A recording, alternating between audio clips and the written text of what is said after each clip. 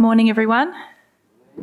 For those who don't know me, I'm Becky. I'm one of the ministers here, and it is my privilege to speak to you this morning for God's glory. If you are visiting us or haven't been here very long, you might not know that we have been going through the drama of Scripture, so looking at the story that goes through the Bible. And Rachel so beautifully brought us right to the cusp of the New Testament last week. And prepared us beautifully for the start of that redemptive act of Jesus Christ. But what we thought we would do is, that's been quite theological. It's been a lot of head knowledge, as much as we try and apply it. And today we felt it would be a good time to take a break, like the waiting that Rachel talked about before. We will wait and just let that percolate before we start and pick it up in winter next year. So we're going to have a bit of a break for a while because we've got other stuff we feel God is wanting us to talk to you about. So we are going to pick that up, and that is going to be an awesome end to that beautiful story. Perhaps someone could just shut that door. So what we want to do for the next 3 weeks is get a bit more personal. So myself and Sarah and Bryony Large are going to be sharing with you quite a lot from our own lives. What we want you to do is to take this opportunity to think about God's work in your own life. And what we want to do is for you to understand and kind of value. I think so often we take for granted that gift of salvation that God has given to us. And we really want to instill that value back into us, really value that. So that is one thing we want to do. We want to give thanks for God's work in our own lives. And we want to have that motivation to know that there are people out there who do not have that hope in their lives. And it's motivation for us to get out there and share the gospel with them. So it's a twofold thing that we want to accomplish over the next 3 weeks. And we'll be getting quite personal with you guys. And we hope that you in turn will get personal with God and with each other. And we're going to bring you slightly different opportunities to worship. So it will look a little bit different from usual for those of you who love change. It's a great opportunity to get involved and really do that heart work with God in the next few weeks. So before I begin, let's pray. Heavenly Father, I ask that you be with each one of us today as we reflect on what you've done through the story that I will tell of my life, and as we reflect upon each one of our stories of the way in which you work in our lives, Lord, and the glory that we experience when we accept your gift of salvation, that joy, that hope, and that love. So, Father, we pray that you be with us, prompt us with your Holy Spirit to step forward, step closer to you, Lord. And we pray that our hearts will be open to whatever it is you're inviting us into. Amen.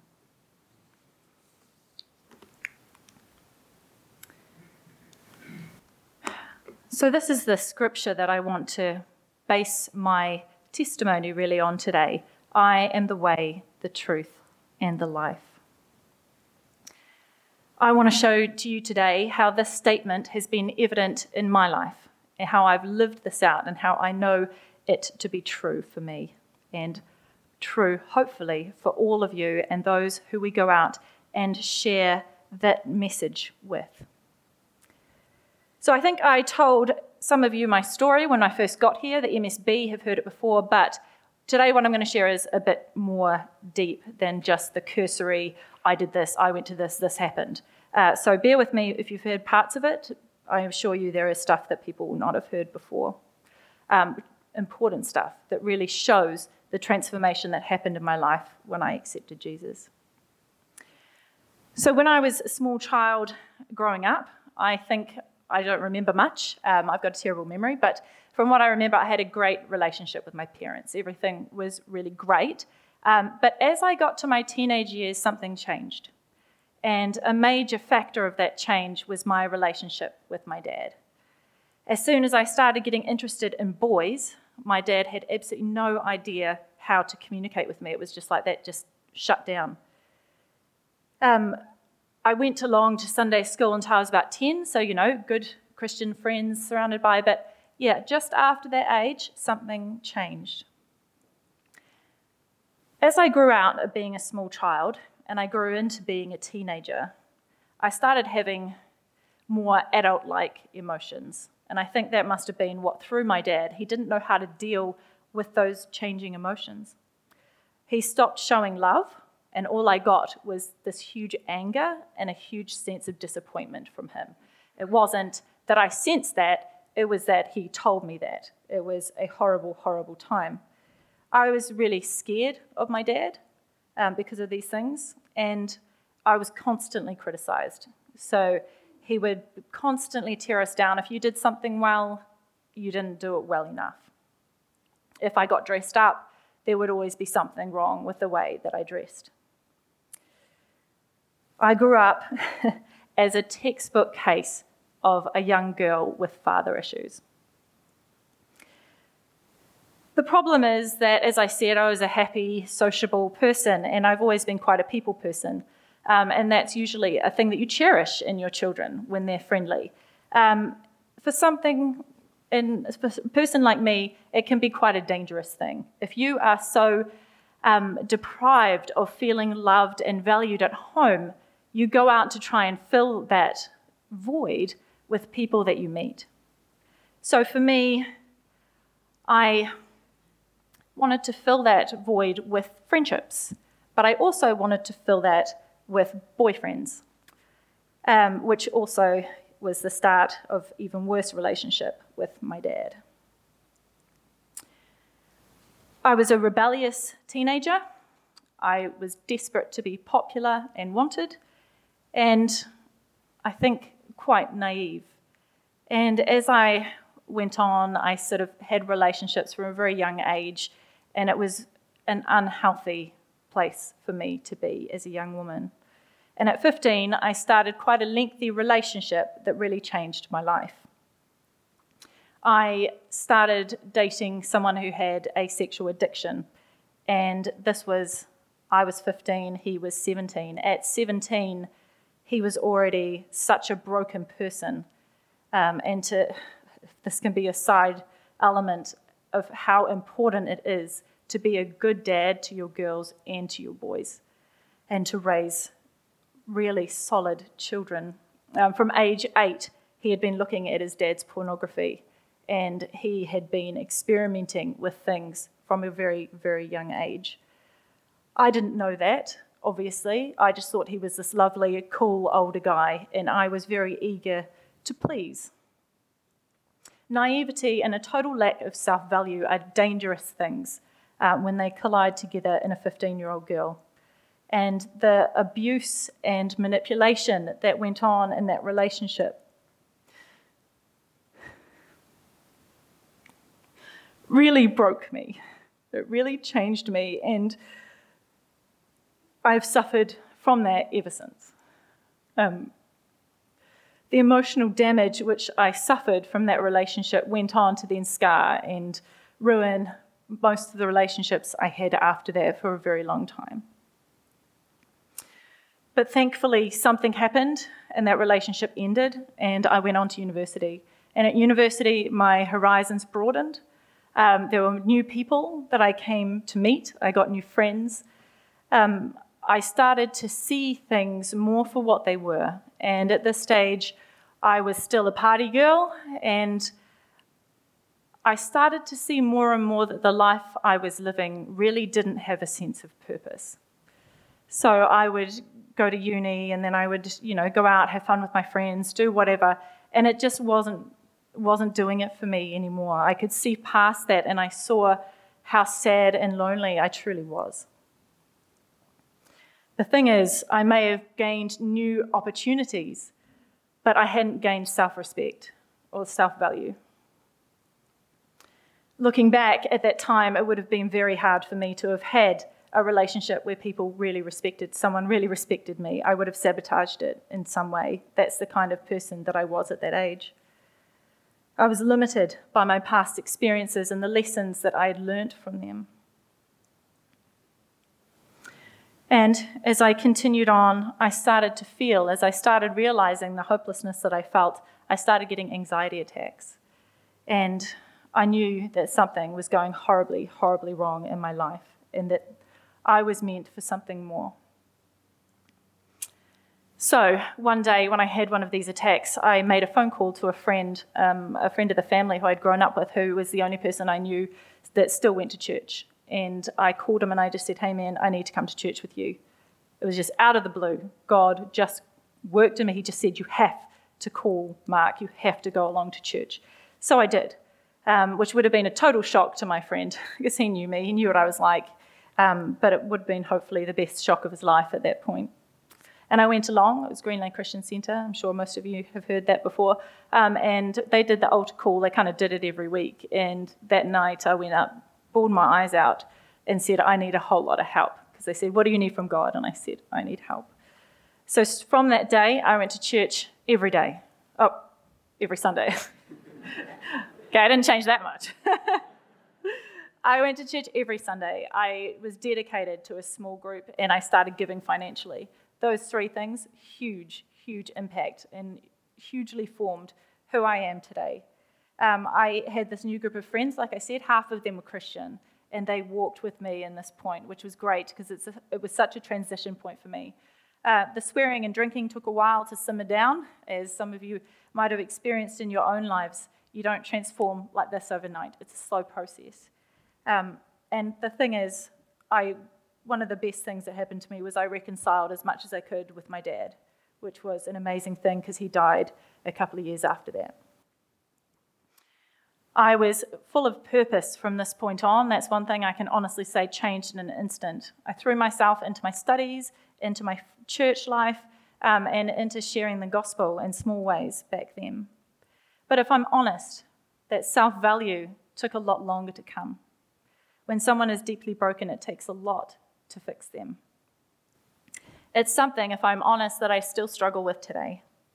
I know this because often when I go out for a run, and I think other people have said this to me, when you're running, you're really in your own space, and I constantly think back to what happened in the past, and it makes me sometimes just want to stop on the side of the road and just vomit and just think, how on earth how was that me? How did that happen to me? And I know that if I truly accepted God's love and forgiveness, I wouldn't even be thinking of those things. Or if I did, I would look back and think it would just be a very different reflection. I would be thinking, aren't I just so glad that Christ has brought me out of that, which I am, but I actually dwell in that negative place for far too long for someone who is unconditionally loved. So I still struggle with it, as I'm sure all of you still struggle with whatever it was that burdened you before you came to Christ. But I can tell you now that I am so thankful that Jesus made me go to church that day, that I heard that call and that I went along. My life completely changed.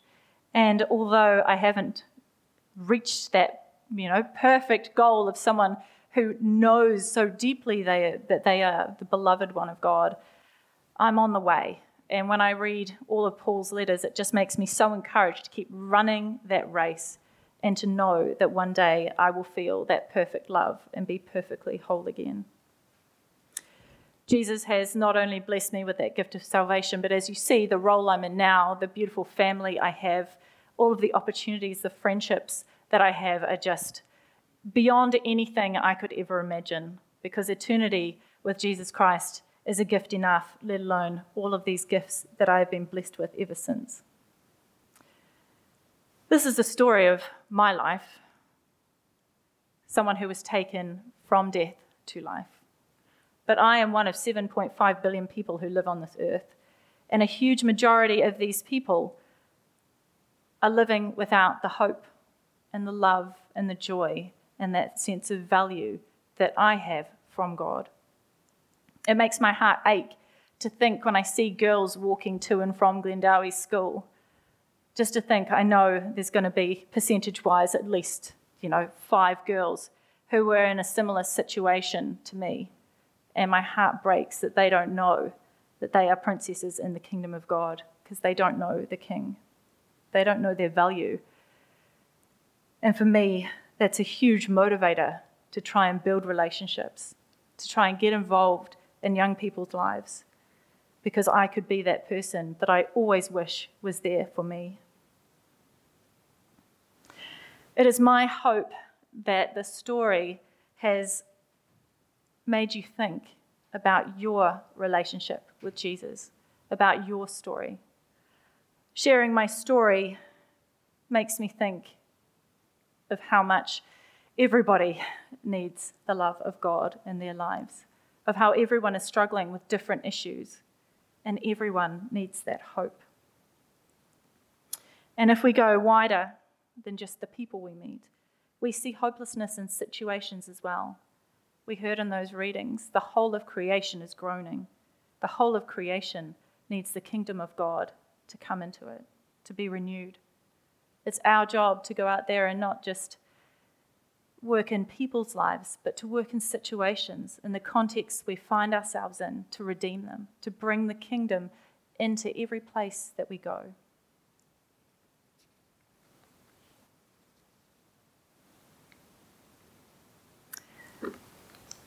When I was looking through images on our image site, I came across this one, and it really spoke to me of my story and how I spent so much time in tears and broken.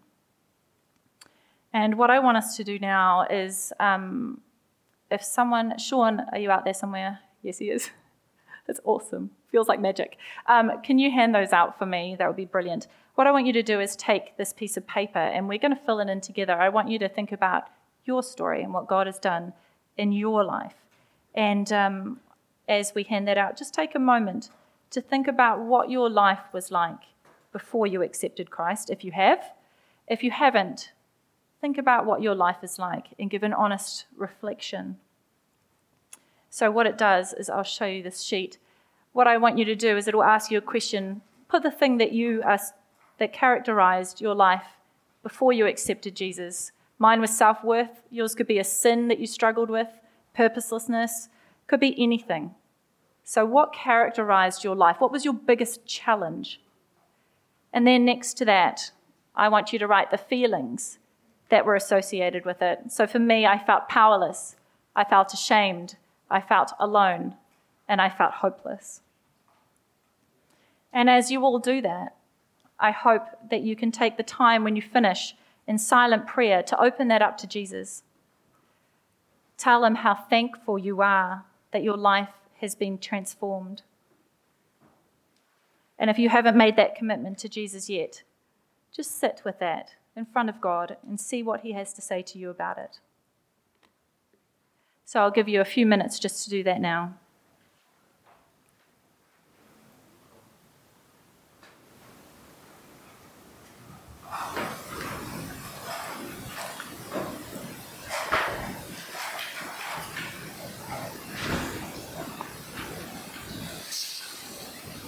We'll get to the other side of the page with the coffee on it after.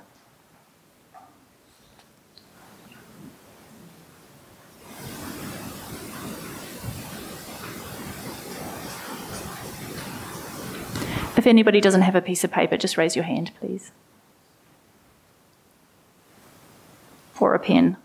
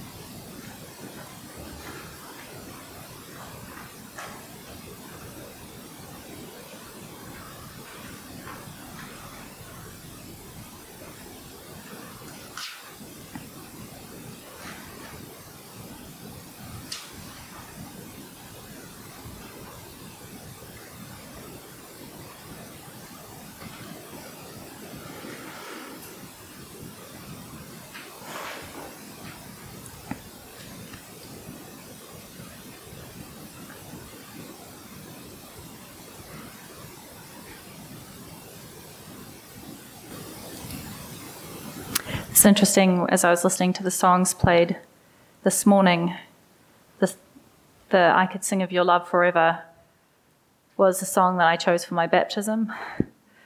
So I thought, wow, that was not planned.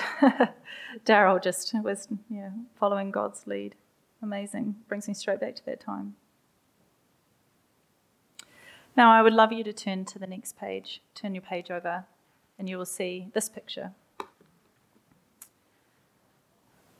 As Jesus shared meals at the table with sinners and tax collectors and those who didn't know Jesus, who were in need of hope, so we too are called as ambassadors of Christ to do the same. And I want you this morning, as we've thought about our own stories, who is it that needs that hope? Who is it that we can share our stories with, or a word of encouragement? Who can we be there for? Who's God asking you to build relationship for, so that one day maybe you can be the person that is called, gets the call saying, please take me to church. So whatever God is inviting you to do, if it's to talk to a person, if it's to pray for a person, maybe you don't even know this person yet, but you have a feeling that God is going to bring someone into your life. Write that down. Whatever the Holy Spirit puts onto your heart this morning, what's He inviting you to do? Write it down on that next side, and may it be a focus for prayer for you in the coming weeks.